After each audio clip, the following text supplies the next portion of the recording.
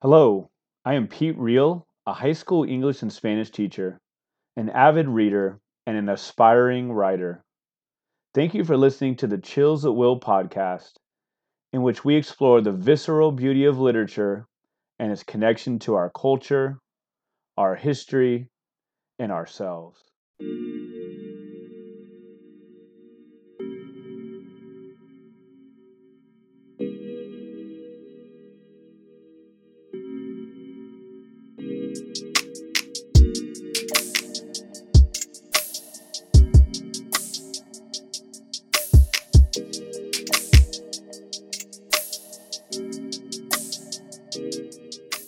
Hello and welcome to lucky episode 199 of the Chills at Will podcast. It's a pleasure today to be joined by Jared Beloff. Here's a little bit about Jared. Jared is the author of Who Will Cradle Your Head, which is from ELJ Editions, and that came out in 2023. That'll be the main focus of our conversation today. Jared earned degrees at Rutgers University, a BA in English, Johns Hopkins University, an MA in English Literature, specializing in the novel and romantic/18th century literature. He's been an adjunct professor at Queensborough Community College, an English teacher and a teacher mentor in New York City public schools for 16 years. He's currently a peer reviewer for the Whale Road Review. His poetry can be found in Contrary Magazine, Barron Magazine, KGB Barlit, The Shore, Rise Up Review, Bending Genres, and elsewhere. His work has been nominated for Best of the Net and the Pushcart Prize. He lives with his wife and two daughters in Queens, New York. How are you doing, sir? Great. Thanks for having me, Peter. Well, hey, like we were talking about before we started recording, you're in chill mode as a teacher. Yeah. Not even thinking about school. Starts in about almost a month from now, right? We're recording on August 10th. Yeah, we have about a little less than a month left. And I up until actually today, I didn't do any thinking at all about school. Yeah, sorry if I'm the one bringing it up now. No. I coincidentally I was starting to think about curriculum planning. So it's creeping in. It's creeping Right? in. And I'm in it. We started August 1st, so hey. My condolences. We love what we do though, right? Yeah. There you go. Pleasure to talk to you. The collection is incredibly timely, unfortunately timely, right? With a lot about climate change and such. Just talking about Lahaina and Maui and all of that today in the news, but we'll get to that in a bit. I'd love to know about your early reading and writing. I mean, were you the library type from a young age? Were you somebody who sought out those books, or was that something that came maybe later in life? And also, what were you reading when you were younger? Excuse me. I liked reading as a kid. I don't think I was like a super bookworm when I was younger. Um, I really started around seventh grade is when it started to hit. I was assigned, oddly enough, my teacher was like, you need to read 1,000 pages in a semester. And Okay. I made the weird decision. I'm going to knock it out in as low a number of books as possible. So I picked three really large books, and one of them was The Hobbit. And The Hobbit was the gateway into like every fantasy novel that I read for the next 5 years. I was really into that. And then in high school, I really liked English and started reading. Somehow got a hold of the 100 most notable novels of the 20th century, the Modern Library Association's list, starts with Ulysses. And I would just start, okay, what have I read already because they've assigned it? Let me see if I can pick off more and more. And I just kept reading those, got to college and became an English major. And here I am. But now, a much more eclectic reader now. And I even I was very, very much into novels only in high school and college. I'd read poetry when it was assigned, but it was usually like, here's one or two poems, read these poems for class. Unless it was a poetry class. But even then I wasn't reading whole collections. Sure. And now I'll read pretty much anything. Have you, any of these years, have you done the Seeley Challenge? Yeah, I try. I think my most successful year was a couple years ago. I read like 20. Okay. And this summer, I'm not doing the Seeley Challenge because I just can't keep up with it. But I have been reading. I've read like 17 books since I was off from school. And what I'll do is I'll read like two like fiction, nonfiction, and then I'll read a book of poems. And I'll usually do that in a day. Okay. So I've read about 7 or 8 books of poetry. Nice. Wow. I thought you were gonna say that you started when your teacher said 1,000 pages. I thought you were gonna say you started with like War and Peace or something like that. No. But The Hobbit's pretty dang close. It was off of a list. It was like a list of these are the books for seventh graders. And Sure. I don't remember the other two. The Hobbit stays with me. Yeah, yeah. Is there anything psychological there, or is it like, nah, just it was good to read? I mean, is there something about like the type of things you read? It was like an escape, or you're a person who loves to travel and you learn about different parts of the world, or is it just like, this is really interesting to me? I think it became an escape, and I always love the psychology of characters and trying to figure them out, and especially the ones that are a little troubled. Like why are they like Gollum as a figure, or I seem to like the darker characters in the fantasy novels that I read, because they're just it's easy to create a hero that's just like super virtuous, but I was Mm-hmm. always like, why are you not? What's going on with you? What's happening Uh, here? And I always felt that there was more roundedness in that, because it's like in a good book, the villain is the one that's got things going on, and that you see the cause and effect of life, and you're thinking of a character in that yeah. way. Whereas like unless you have a troubled hero, it's pretty clear cut, especially in those fantasy novels. Like here's Mm, that maybe he doesn't want to do it, but he's good and he has sure. to take on that responsibility. Yeah. Is this a safe space? Can I admit that I've never read any of The Hobbit nor seen the movies? It's okay. I won't. I'll judge you after we're done. That's fine. That's what we all do anyway, right? Thank you. Appreciate that. Is I know Gollum. I know the main character, Frodo. Yeah. Yep. Yep. Is Yep. a lot of people say it's like a Jesus. Could be representative of Jesus, some sort of savior. Maybe that's a simplistic. Yeah. I think. And Hey, yeah, I can see that. I mean, his sacrifice and the way that he's literally he's a bearer of, in the same way that you bear the cross, I guess. But okay. Ooh, Gandalf, the wizard, Gandalf. has a saintly, possibly Christ or godlike Yeah. quality at times, especially his resurrection. He dies and comes back. Oh shoot. Well, there you go. Yeah. That'll do it. Is Yeah. is Gollum from Lord of the Rings? Is that any relation to like the Yeah. Jewish? No, no, not Not at at all. all. Not at all. Not at all. Okay. Spelled differently. Incidentally, I write about the Jewish Golem quite a bit. Huh. But in my new work that I'm working on, it's like he's in the same way the Sasquatch works in my Yes. Cool Crater Head. The Golem is working in my new one. Okay. Because I Um, definitely want to ask you about Sasquatch. Very interesting in Who Will Cradle Your Head. Okay. I appreciate that. So as you got into high school, college, you have the Rutgers, and you went for the MA at Johns Hopkins. Like, who were you reading? Who were some of those writers or books, texts, poems themselves, individual texts that just like turned you around? Not turned you around like you were yeah, anti-reading or anti-literature, but which ones were just yeah. like thrilled you? Angels in America as a play Mm-hmm. was fantastic. I think the book that resonated the most with me in college, I wrote my dissertation on it, was English Patient by Oh Michael yeah. Ondaatje, which is in my mind now it's a book of poetry written in prose. I'm thinking of this I mean, one. it has such a poet's voice, and he wrote it in sections and kind of clipped them out and separated bits and pieces across Mm-hmm. the whole thing to create this pattern, Okay. and palimpsest of ideas, and you see the imagery just keep popping up over and over. I've read it probably 20 plus times because of Yes. writing about it and then just loving it. Yeah. um, and then I read the poems that really stick with me. They show up in the collection too, I think, because I love them so much. The Pablo Neruda United Fruit Company Mm. is one that I really liked in college, and then I really like Elizabeth Bishop, Mm. and what was the other one?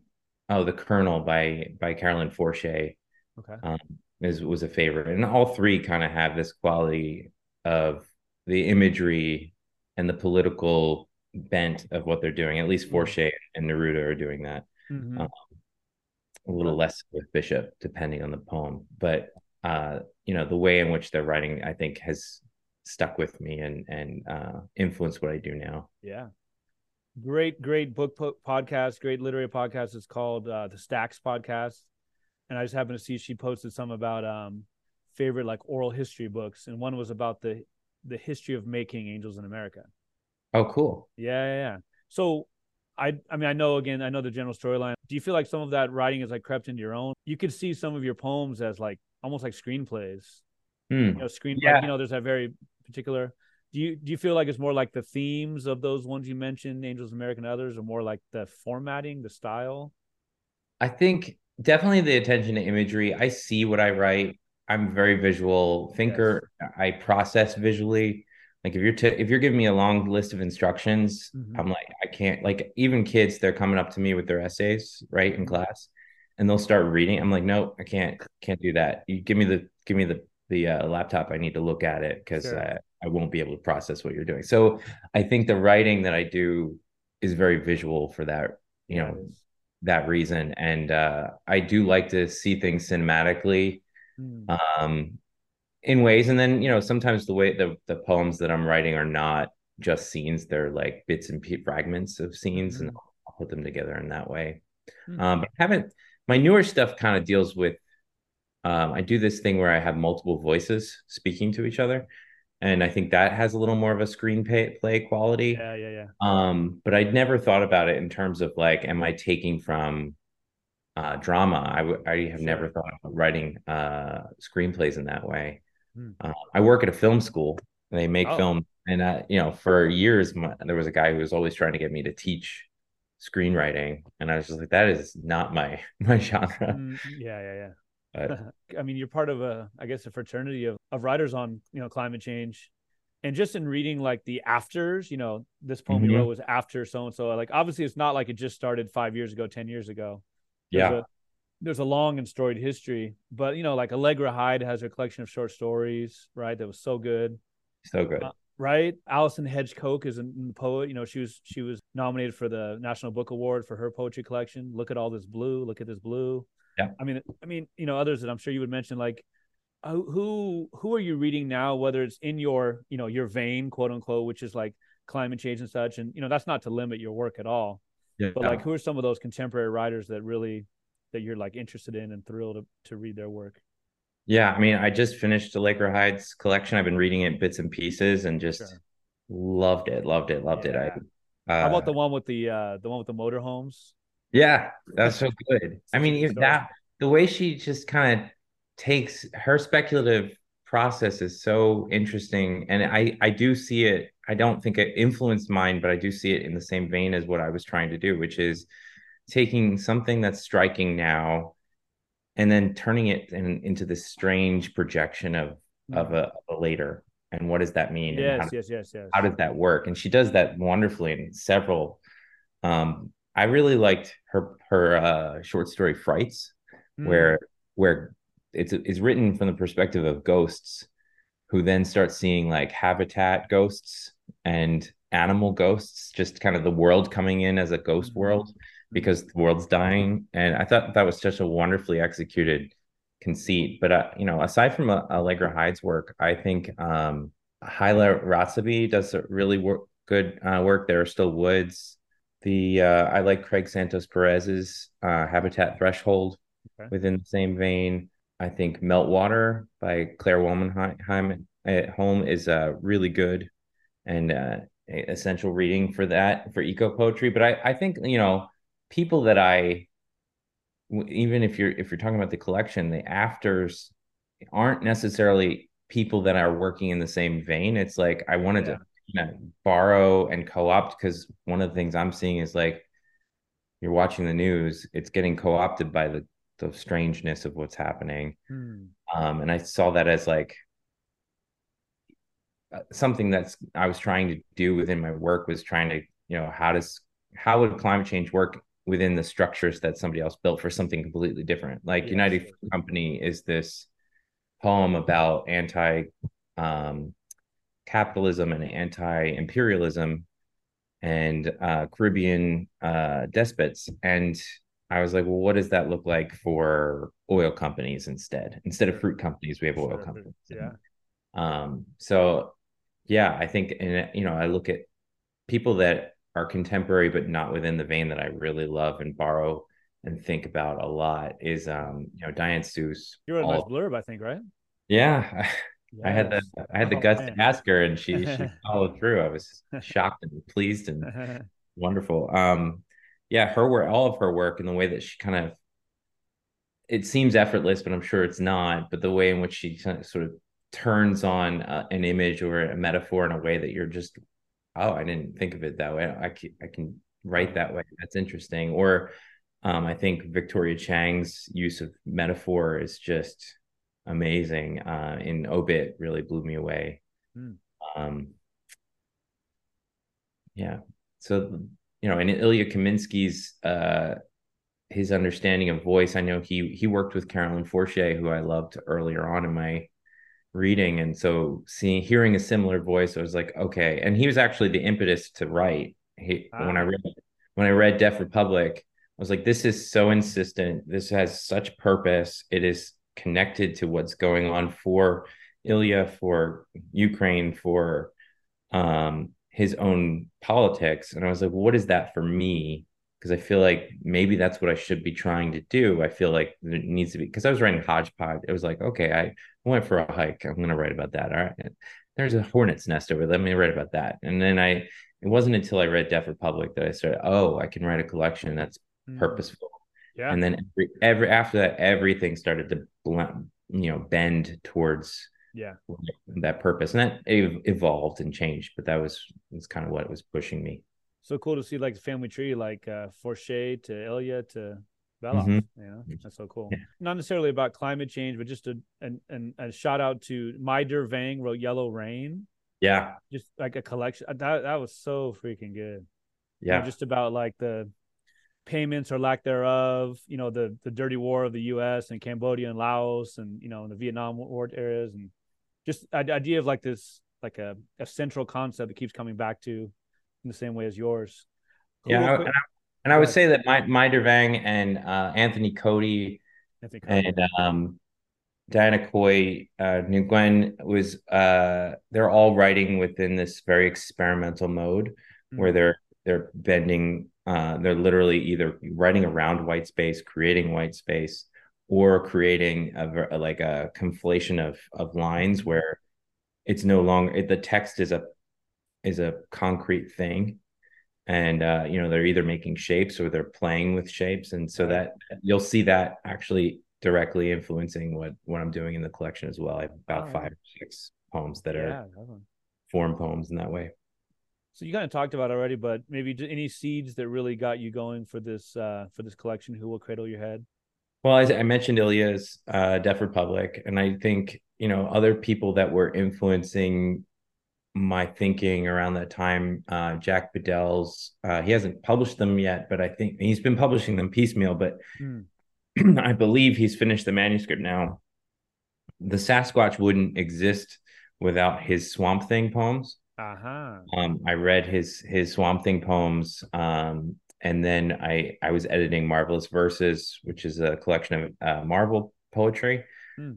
And he submitted a Swamp Thing like poem, and it was about climate change. And it was like, how do I use this cryptid, or how do I use this non-human lyrical Mm. voice to think through something very human?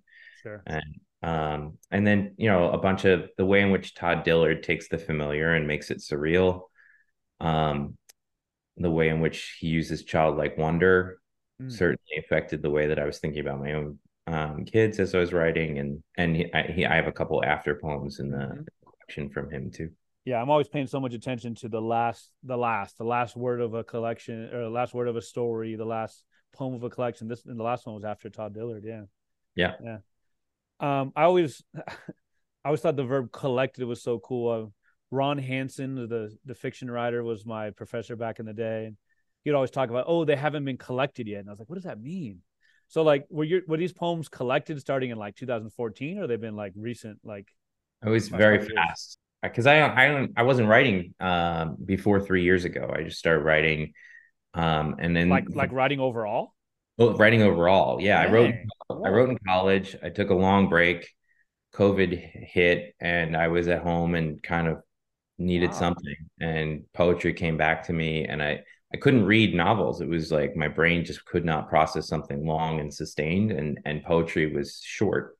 And so I started reading whole collections, Mm. and I was like, oh, this is great. And then I started writing and it was awful. And then it slowly got better. And as I got more confident and stronger with it, I had that moment where I was like, okay, maybe I'll try to write something. I had been trying to put together a chapbook and it wasn't working.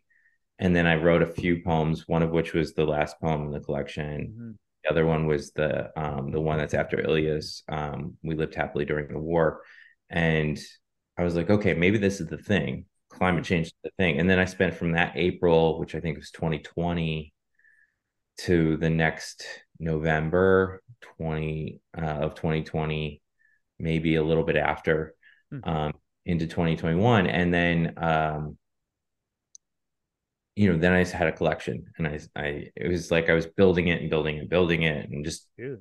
steadily writing. And I submitted it to ELJ that April 2021, and then it was, or maybe it's 2022. I'm mixing my years up, but yeah, it was 2020. So move all of that 1 year up. So Yeah. 2021 into 2022, and then 2022 I submitted, Wow. and yeah, Dang, are you like one of those guys that like picks up a video game and you're the best and you no. best basketball player, you're just without playing and man. I think writing I'm pretty good and I'm fast. I edit as I go. Mm-hmm. I also, once I know what I'm writing, I do it. I've had that since high school, whether it was an essay or whether it was poetry. Mm-hmm. And it's rare. I've only had like two or three poems that I'll spend a long time sort of tinkering with. Most Yeah. of them I write in a sitting. I have somebody kind of look at, a couple people look at it, give me some critiques, and then I rework. But I know from the beginning almost that this is going to work or this is not. And I usually abandon it if it's Yeah. not. Like, I'll just stop after a sentence or two, and I'll be like, this isn't the start, and I'll let it just sit in the back of my mind. So I guess I am writing over a couple days in my head, Yeah. but I'm not, when I sit to write, it's a one sitting sort of thing and then a few tweaks. The idea of taking a few years off is like, I don't know. The analogy, I guess, is not it's like riding a bike, but something similar. Yeah, I mean, the Back to it. taking off, I couldn't write. I don't think I could have written at all if I had kept doing it consistently, because I was writing in college and I was writing very particular types of things that aren't anything like, I mean, you can see seeds of what I'm doing now, but nothing is concentrated, nothing is as well done. And I feel like teaching for a decade plus, Mm-hmm. reading a lot, and then just being older and having a life allows me to have Yeah. perspective that as a 20-year-old, I wouldn't Sure. even come Yeah. close to having. Yeah. Exactly.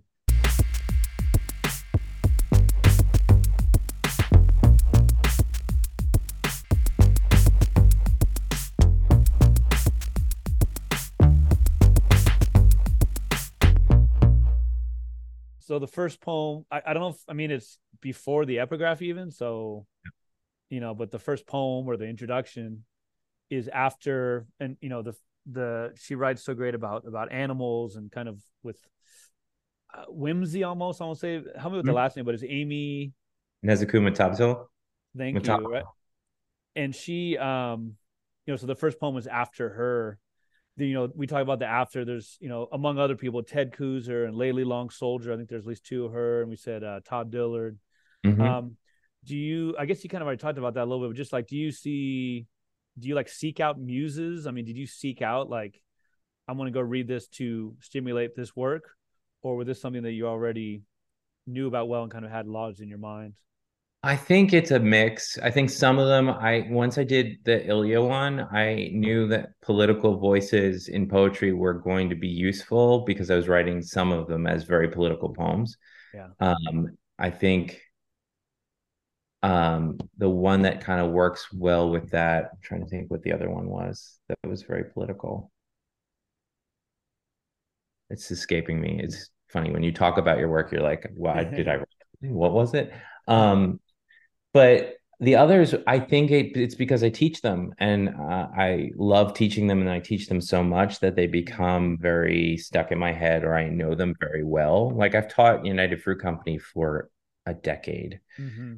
I've taught the Are All My Boyfriends, Are All My Breakups, Are All the Breakups in My Poems Real by Amy Nezuko, Nezuko um, was something that I've taught several times Mhm. alongside Hamlet because of Ah, I teach epistemology with Hamlet, and that poem is really interesting in the way that it deals with how do you know what's real and what's not real. okay. And so as I was wrapping up this collection, I had taught that poem, and I was thinking, maybe that's or is climate because climate people are like, is climate change real? Are all your predictions? Because I was thinking like this is before this summer.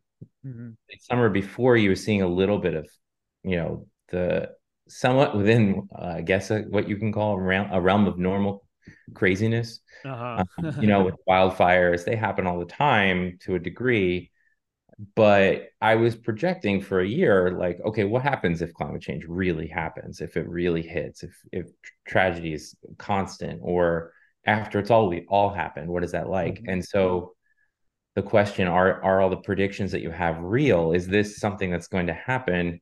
Uh, Having taught that poem at the same time that I was dealing with this thought, I was like, oh, they map onto each other really nicely. Sure. And so it just made sense that to use it. It wasn't something I was like, I'm going to set out to write my best version of the poem. Now I think it was, it kind of works out this way. I really like a poem. It's a favorite. If that happens, I usually teach it. And then Mhm. in the teaching of it, I process it quite a bit, Yeah. and it becomes something I try to emulate. Well, yeah, I mean, it's like, there's actually a house in the water in that first poem. And it's just, Yeah. to me, it's like, that's what most people, it will take most people is like literal, I mean, gosh, 35 people have died in Lahaina, Maui, something like that. Oh, People awful. literally jumping into the ocean, it's like, Yeah. that's so many of us, so many people. It's just like, they need like in your face and they This summer, still won't believe yeah. it. This summer's been it. I mean, the day before Maui, you had the glacier in Alaska jumping into the river and Yeah. overflowing the banks so aggressively that it pulled a house into the river.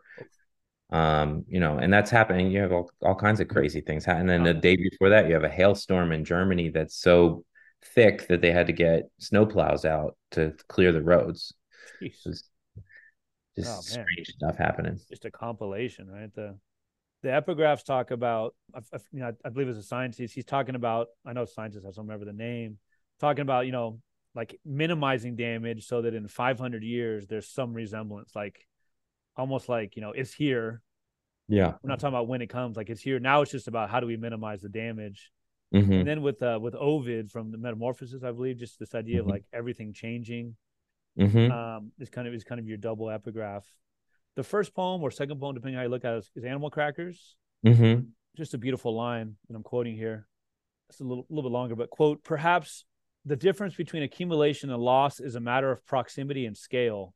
Animals you can't fit in your palm, two-dimensional as an endangered list. Asian elephant, lowland gorilla. At what point do I stop her? And this was your daughter in the poem. Hmm. At what point do I stop her? Tell her this is enough, knowing we will not be satisfied, that even our naming, since Adam, is an attempt to live in an unrecognizable world. Even our naming, since Adam, is an attempt to live in an unrecognizable world. What is it about naming, about pointing out these animals, whether that was a true, experience or not, that really makes you think of like the proximity of this danger? Like, what is it about showing her this animal? Is it that they're not going to be around much longer, or? Yeah, I mean, it's a lot of my poems do this where something real happened and then I tweak it a little Mm-hmm. bit to make it surreal, or I make it connect to what I'm doing. So that was a real moment where my daughter was pulling out from a giant thing of a jug of animal crackers. She's just like, well, what's this one? What's this one? What's this one? And of course, they're not all the endangered list, but that's what I started doing in Sure. the poem. Was I was all the italicized animals are animals on an endangered list, and I thought it was interesting that she wants me to name them. Adam in the biblical reference is naming in this sort of celebratory. By giving the name, you are giving it life, or Sure. you're giving it purpose, or naming is a part of the creation in the same way Mm-hmm. that the word was God, right? Mm-hmm. So the idea of naming as a list, you have this list of endangered animals. This is the omega, right at the end. By naming them, we remember them, but we are also making it final that they've gone. And Yes. so this idea of I've had enough of the naming, I've had enough of this process, because it seems joyful. Like my daughter's really happy looking at, what's this one eating Yeah, it? yeah. This Right. one eating. And juxtaposed with this, this is the list. And when we go see these animals at the zoo and we love them and they're beautiful, and we're on a nature documentary, but there's a distinct possibility that they're only going to be on a list at one point. Mm-hmm. Yeah. Well, you must be eating the cool animal crackers. Is there that much variety in the animal crackers? I'm trying to think. Okay, No, okay, okay. it's the same. It's the same, but I embellished, I obviously. was like, is this like an East Coast thing or something? So I've said it a few times before in the podcast. I've tried with very little success to write about my kids. It always comes off as saccharine sweet and or too negative, like too like pessimistic. I don't know what you didn't say, but Well, you do it really well. And like another one of the poems is Time Lapse, Mm-hmm. which is about like, again with daughter, whether that's fully her or kind of a culminating amalgamation of different characters, but kind of watching together quietly. I wonder how different it is to see the world as it is now if you were not a father. Like what there's the cheesy stuff about we want to leave a better world for our generation, but it's the next Yeah, generation, but it's true. it's It's true. like it just different how this that poem or this collection is different just as a father, like being a guide for her in life. Yeah, I agree. The dedication to the book is to them. My two daughters. And that particular poem is another one that's like Animal Crackers is true. At a certain age, I think kids get caught up in these existential questions that are, they seem crazy outlandish, but they're extremely poignant if you Yeah, want they them to are. be. So like, I read that poem over after I wrote it, and I'm like, this sounds so forced, but it was so true in that, she asked this question a third of the way or two-thirds of the way through the poem. You get, how do we die? Mm. And and that's a question that I got a lot, Woo. actually. And this is, again, we're in the middle of the pandemic outbreak, and it's something we, couldn't avoid talking about to a degree. But I think she was at the time, she was 4. And so Man. the awareness of death as a possibility becomes more and more real and comes through in different ways. And so that was something that, you know, thinking about climate change, they became the way of, you said, how do I guide them as a father? But they guided me as a way of thinking, Mm. because of the way in which they're coming at it, not from an utter fear of death, but more of a wonderment of what is Sure. this? Not jaded, not cynical. Right. What is this? I need to know about it. And Yes. so that became one of the ways in which I wrote about, even just what I'm seeing, thinking through the poems in this way that allows wonder to stay, even though I'm writing about something that's incredibly awful and Mm. possibly traumatic and Mm. grief laden. But the wonder is a nice juxtaposition to that. You think about, I had gone to a couple of funerals before writing the collection. My grandmother died about a year before I really started writing this stuff. And you go to a funeral with your children, they don't quite understand what's going on necessarily, depending on their age. But they also become this wonderful balm to everybody there, and a Mm. reminder that things move on. It's a cycle, right? And you have your child that provides levity, provides beauty, and provides more life in this other way, right? Mm. It's like your life isn't extended, but they are an extension of a family. Mm-hmm. So you realize like it's not over, it's just carried on. Mm. um, and so that became like a driving force of what I was doing, not just and I do think like I trouble over the idea of thinking that my collection or any great collection of, much better collection of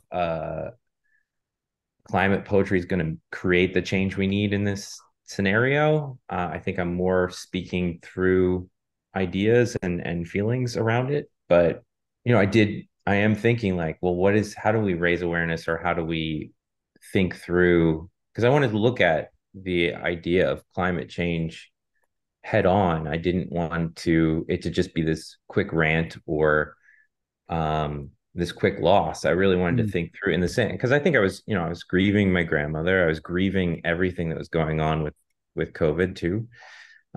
In Queens, we had the sirens like right outside my window for months and months, and you could see the morgues as we're driving by. And so it was ever present.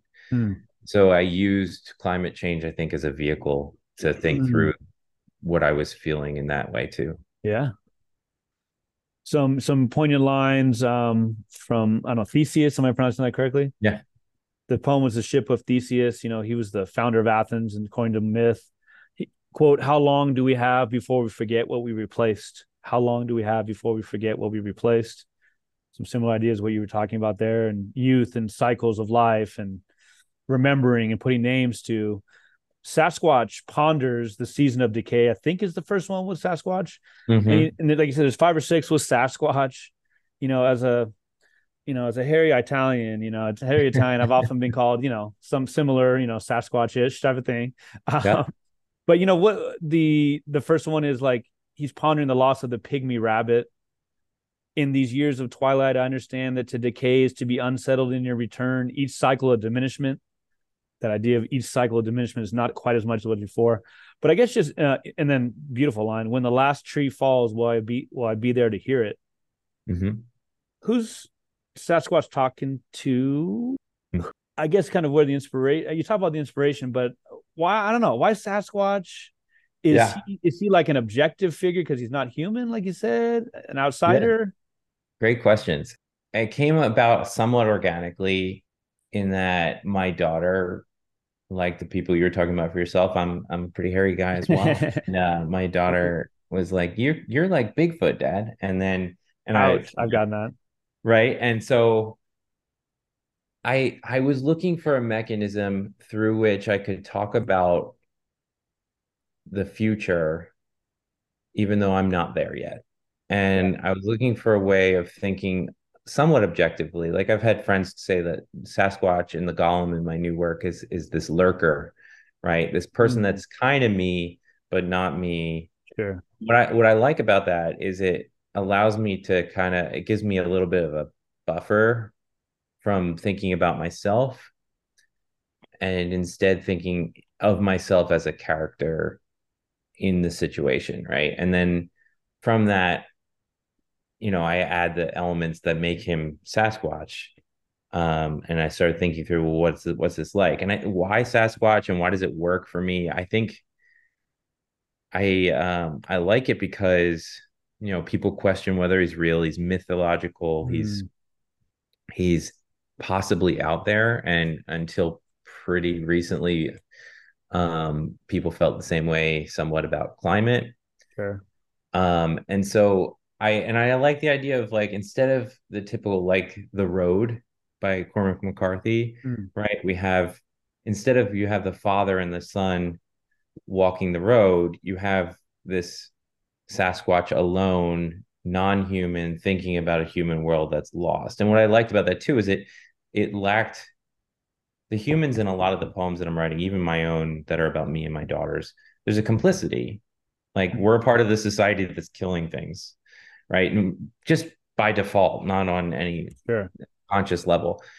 And the Sasquatch isn't, but in my rendering, it's like he's able to think through in a way that, if I was to do this I would be anthropomorphizing an animal if I was doing it in any other way. But Sasquatch provide that sort of middle ground of, that makes sense. Not human, not animal, in a voice. Because when I write about animals, I try really hard not to anthropomorphize them. I don't want them to be projections of humans. I want them to be themselves. And from that, I can,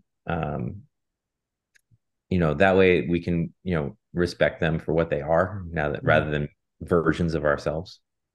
Even when the dog takes a leak on the rug, be yourself. Yeah. All right. That's the dog. Okay. All right. Yeah, yeah. That brings up the Layli Long Soldier after her. And it's a diamond poem. I don't know. It's probably a better Mhm. term for it. Yeah, Right. I don't know if there's a term for it, but Okay. she's got one called Obligations. And what's cool about it is it has the structure is like a single word and then two words and then three words. Right.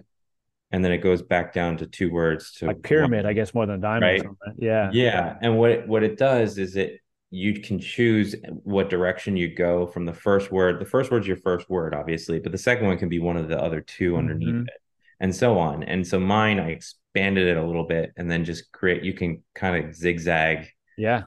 in whatever way you want. It kind of has slightly different message or the same message depending on how you're doing it. And it ends with the one word. Yeah, so cool. So a couple of examples would be like, as we watch the earth tremble, or as we deny the sea expanse, as we watch the sky flicker. Those are just a couple of examples. You definitely have me on the Wikipedia rabbit hole, like Gasteranthus extinctus. Yeah. Yeah. So this is a flower that was thought to be extinct but was not. Yeah. Named And for it. yeah, right, exactly. Which is so cool that there's obviously a lot of same ideas you're talking about now. Like there's at least some slivers of hope, but also Mhm. not making the same mistake, not being like, oh, cool, it's still around. Like let's continue to ignore it and neglect it. But just talking about form, like so, one of the poems is avoiding maladaptation, Mhm. and it's a cube, and it's words going all over the place in the Mhm. cube, written backwards, etc. You have a few other poems that are like you were talking about earlier, that are like ink blots almost. They're on Mhm. top of each other, and ideas of space. How are you able to so successfully use form rather than just like as a gimmick, but as a vehicle? I was trying to play around for one. I took a class with Dinah Coy Nguyen, and I thought it was, I really like her work and I like Anthony Cody's work a lot. Um, and I thought, what can be done in that way? And what's all the words in all those poems that you just mentioned, they come from, some of them are single word adaptation, but some of them are lines. Like the cube is lines from the IPCC's report on climate. So the Uh-huh. international climate report that was basically saying this is how we adapt or we don't. And I was just taking lines or phrases from that, and it was rattling around in my head. And for me, it was hard to process. I mean, this is a 5-page report given to policymakers in order to do something. And even then, it's super dense and written in this sort of scientific jargon. And I was like, how do I make something from this? I can't make something from this. And then I was like, well, it just is, it just exists. And so Mm. within that, I was like, well, what if I just create a form that matches what I'm thinking, but in ways that are inscrutable. And so what ended up happening was I started thinking of like starlings, and the way that starlings move and they murmur, right? And Okay. they create like, so they'll get into these thousands flocks of starlings, and they'll create these patterns and movements that are gorgeous, and you have no idea why or how they're capable of doing it, and they're just as inscrutable as what I was trying to read. And so I was like, well, what if I just took adaptation, which is this like, okay, we need to adapt. We need to adapt, this urgency.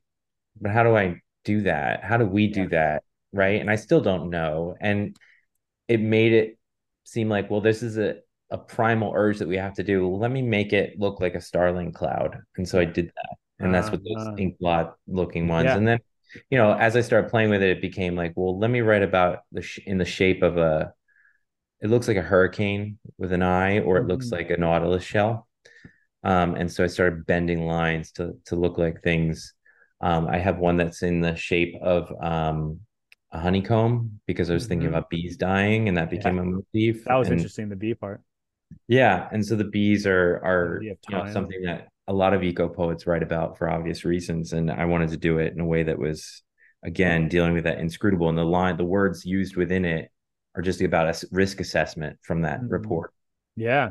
Yeah, I think that's the success. Part of the success is just that they're so vanilla, And they're just objective, practical. Adaptation has its benefits. Conditions of development, just very dry. That's what we're looking for. Yeah.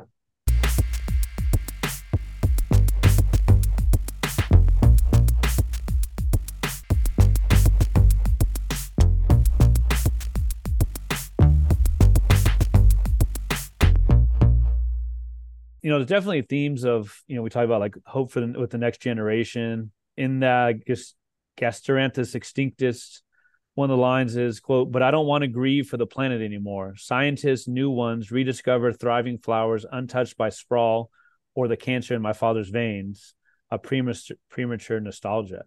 Just the idea of the next generation, being with the next generation. There's a beauty in death if you learn how to not look for it. Yeah. That's from another poem. So the Anthropocene era is basically like the era where scientists have said that human behavior influences weather and such. Is that safe to say? Yeah, just we are, the planet is bending around us. Mm-hmm. Yeah. And so, I mean, with the subject matter, it could easily be seen as like, trying to live in the moment is kind of like, what are we doing? But it's like, we have to, at times, we have to live in the moment. That's all we can do as humans. Right. Yeah. While looking at the future, it doesn't mean we can't enjoy, so, trying not to think of the future is a human, not need, but a human, the reflex for sure. Thank you. Yes. Definitely ideas of connectedness. I love the idea of the energy given by those bees. Like there was something about like a bee will lay its life down and the other one can take its scent and, keep going. Mm-hmm. Right. Energy given, transferred. That's from a poem, Climate Models. Nostalgia. Do you see nostalgia? There's like the time-lapse videos we talked about.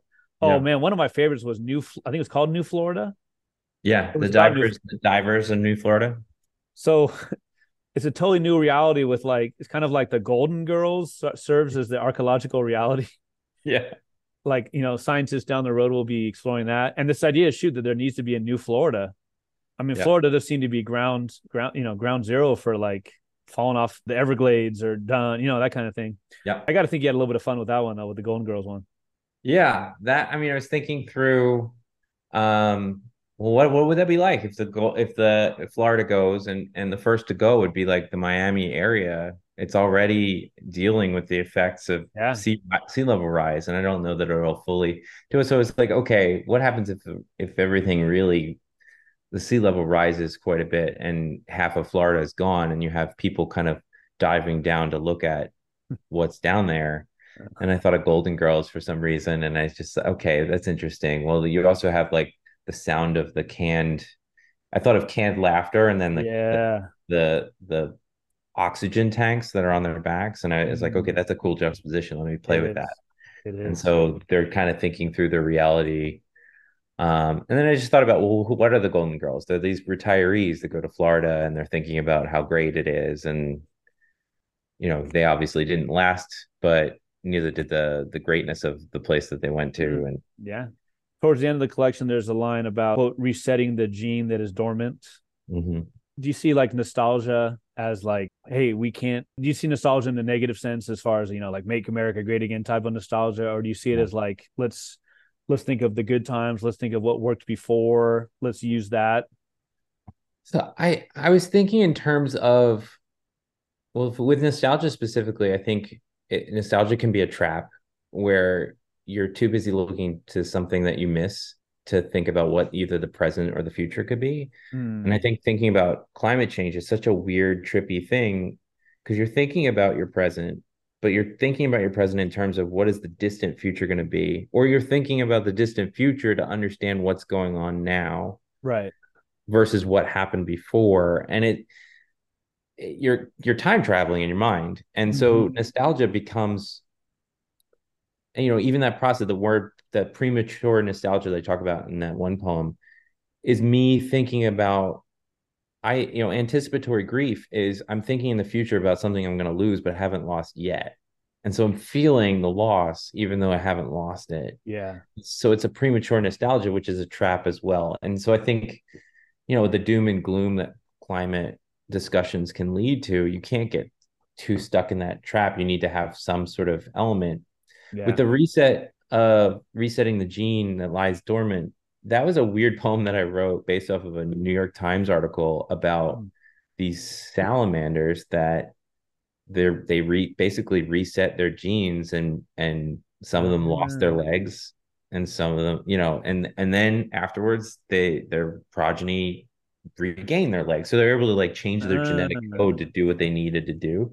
Okay. Jurassic Park, life will find a way. But I was thinking in terms, because we get all those we have this Sasquatch that's kind of walking through the apocalypse and it has this dignity of humanity that's no longer left. And so thinking about it is like, well, how do we retain that? How do we get back to that? Maybe it's simple as,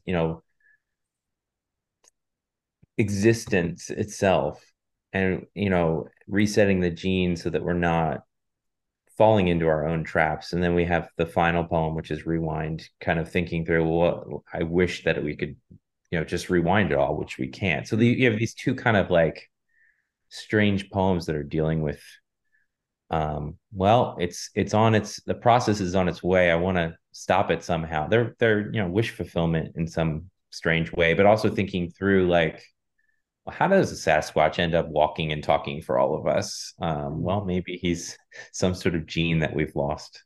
Well, like the famous quote about like the opposite of hate is not love, but indifference. Like you have a lot of, there's a lot of, the one poem's called The Possibility of Grief, which is such a great title. And just, feeling, because you write about other times where it's like, this idea of being frozen by all of our choices, by all the fear. It's like, and then we end up doing nothing. Yeah. Right. Which is obviously, pretty much the story of climate change in so many ways. There's another line that's great is numbness belongs in the family of pain. Aware that in our paralysis is an ending. That's, I guess, what I was getting at.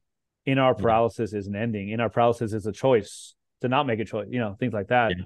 There's the poem that's Eruption, which is like, where seemingly to me seems like the indifference like turns to like a literal smoke and ash, and right.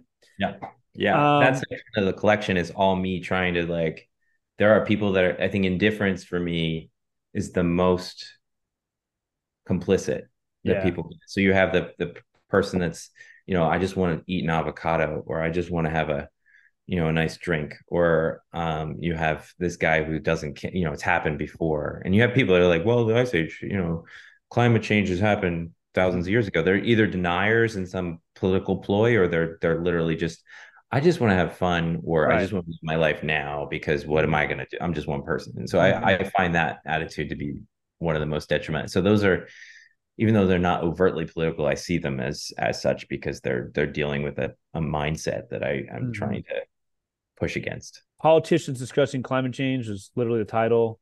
Yeah. We've run out of names for windswept clouds, and coast battered our arms. Battered and coast battered our arms, tired, tied. I guess I was going to ask you about this. And I think you kind of got to this, like whether you see the idea of the arms being tired as more detrimental, or the words, or do you feel like our arms are tied, or that our arms are tired? Is that why we're not making progress? I think there's, with the politicians, they believe their hands are tied. We're stuck in a system that we can't move too fast, right? Incremental change, the markets, the economy. No one wants to, I think there have been moves that people are making, but I don't think that they're certainly not thinking as radically as I would. Not systems, right? Yeah, right. And so I think there's a tide, they're tied within the system. And then there's the tiredness of people trying to batter against that. And so neither is a great existence, and neither of them is leading to anything. You get the people that protest, and you get the people that stay adamant or ignorant. And there needs to be a way to end that logjam. I don't know if I'm using the East Coast slang correctly, but not for nothing. For not basically not related to anything, but there's this former landfill in Long Island that's now like a nature reserve. Come on, they couldn't think of a better title. It's called Fresh Kills. Yeah, so the Dutch or something like that. The Dutch, okay. Yeah. Okay. So there's all these places in New York and up in the Hudson Valley that have kills, and it's because there's a funny story. There's an area in the Hudson Valley called Fishkill, and there's a prison there, and somebody was protesting it because they're like, why are you killing fish? Or, they didn't understand that kills meant Yeah. river, and so fish kills is not at all, it's just a fish filled river, I guess. But Okay. fresh kills, what's ironic about it is, it's this giant, it was probably the biggest landfill in the city at one point, Mm-hmm. and now it's overgrown. It's been let alone, and it's overgrowing with vegetation and some of it invasive species. And the word fresh there, is pretty Wow. ironic because Yeah. it's a landfill, but it's also Mhm. fresh because it's freshly regrown. I have this theme that, there's a poem in there called Restoration, where I imagine what would it be like if everything just kind of, we were gone and the world could be left to its own devices to reset. Yeah, yeah, yeah. And Like that. Fresh Kills is kind of there in that vein with Sasquatch walking around and seeing it. Put you on the spot here. I didn't prepare you, but if I put it on the screen, would you be able to read the couple lines that have the title within them? Sure. Yeah, better from the poet's voice himself. Who will cradle your head? What imprint will be left as mustard grass and clover spread like muslin over loss? I trace these green recesses like a scar's braided renewal, shading our grief, which is also hope, a weave, which is memory, but also love. Dang. Back in the day, when students used to have to like diagram a sentence, that'd be like, which is also, but I love it, which is also hope, a weave, which is memory, but also love. Who will cradle your head? Did that line, why was that the title? Was that a line that came up early with? And again, kind of like, who is this? The you being the next generation? Is this being all of us? The general you? Yeah, I mean, it's this poem was not a Sasquatch poem to begin with. It was one of the earliest poems I got published. Hmm. And it was just about fresh kills. It was just called Fresh Kills. And so the Who Will Cradle Your Head was something that just came out of the writing of it. And right before that, the speaker's foot hits hits a doll's head and a car seat that are embedded in the The what's landfill, it right? called, in the landfill. Yeah. And it become I as I was writing the thing, I was like, oh, this is a Sasquatch poem, because he's thinking through, like, it does the same work as the other Hmm. ones, where it's dealing with this projection and this sort of dignified voice. And the Who Will Cradle Your Head as a title, for me, it's a way of thinking about, okay, if you're grieving, who's going to hold you? If you're a child, who's going to hold you? If everybody's gone, no one can hold you. If So it's like thinking through, like, all the themes that are going on in this book with father and daughter, or future and past, and or present. How are we dealing? How are we understanding it? Who will cradle your head becomes a question that we ask ourselves: is, if I'm not here for my child, who will cradle her head?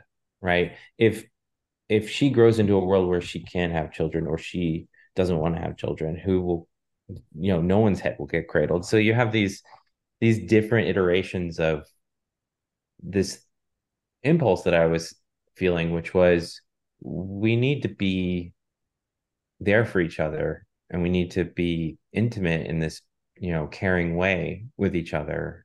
But who will do it if we're not willing to do it? And I see that, as the opposite of the indifference isn't necessarily the love that we would think about. I think it's this kind of love, that who will Hmm. create that caring, Hmm. Yeah. um, that doting sort of, I'm going to hold my child love. Yeah. One of the beautiful and resonant images. You're definitely an image poet. Great title and great image. I'm interested in what maybe you're working on for the future. If you want to share anything. Yeah, I have another manuscript that I'm sending out. I'm trying to get. It has nothing to do with climate Hmm. change at all. Hmm. It's more thinking through a lot of different things, but I would say it's kind of a little bit of memoir, a little bit of philosophy, a little bit of pop culture, thinking through what does it mean to be Jewish. Hmm. My father's Jewish, my mother's not. It's been something that, as a little kid, was something that I thought a lot about. Hmm. And felt troubled by. Like, can I make a choice there? Should I make a choice? Do I have to make a choice? Or how will people see me if I do? And so that is something I think through a lot. And but I'm also doing sort of a historical look at things, generationally, right? So in the way that this book collection is thinking through generations beyond, the other book is thinking back. I do ancestry.com to try to find where I come from, and my aunt who recently passed away was very into it, and I was talking to her a lot. And so her passing and her passing along, she gave me like a giant bag of paraphernalia that came from the family. And so I was doing kind of digging in that way and thinking through, like, what does that mean for me? What does that mean to just exist within those feelings?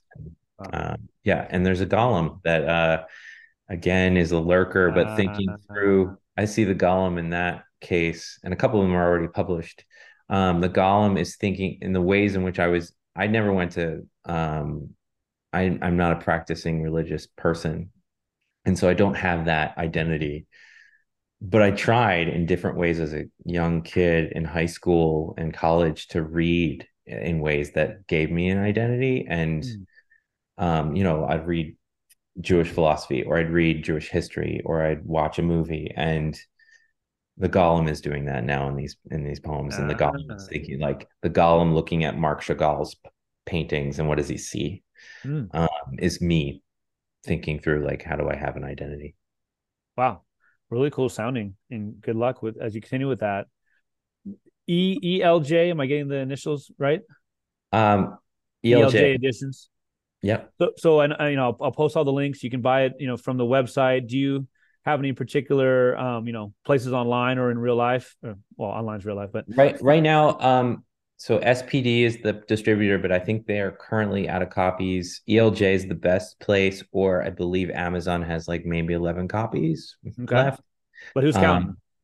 Yeah, I mean, I'm a bit obsessive in that way. I have a few copies left, but I'm going to some readings and hopefully offloading those. But I'd say ELJ probably has the most copies left until we get another run, and that they're the best people to go to.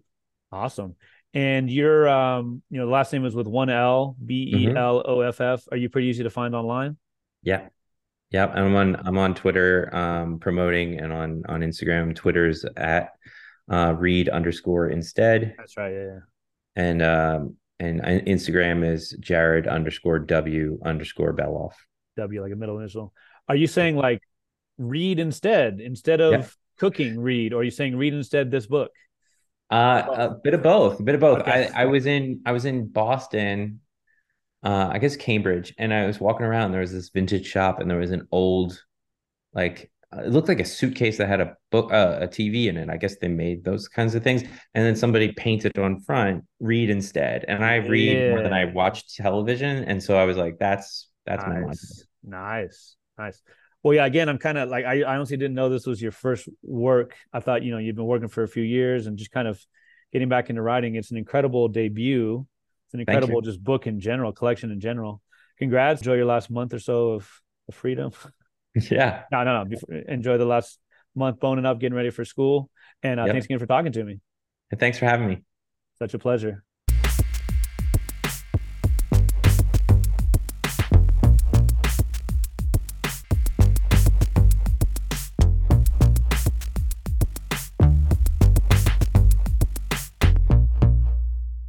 Thank you for listening to episode 199, a wonderful conversation with Jared Beloff.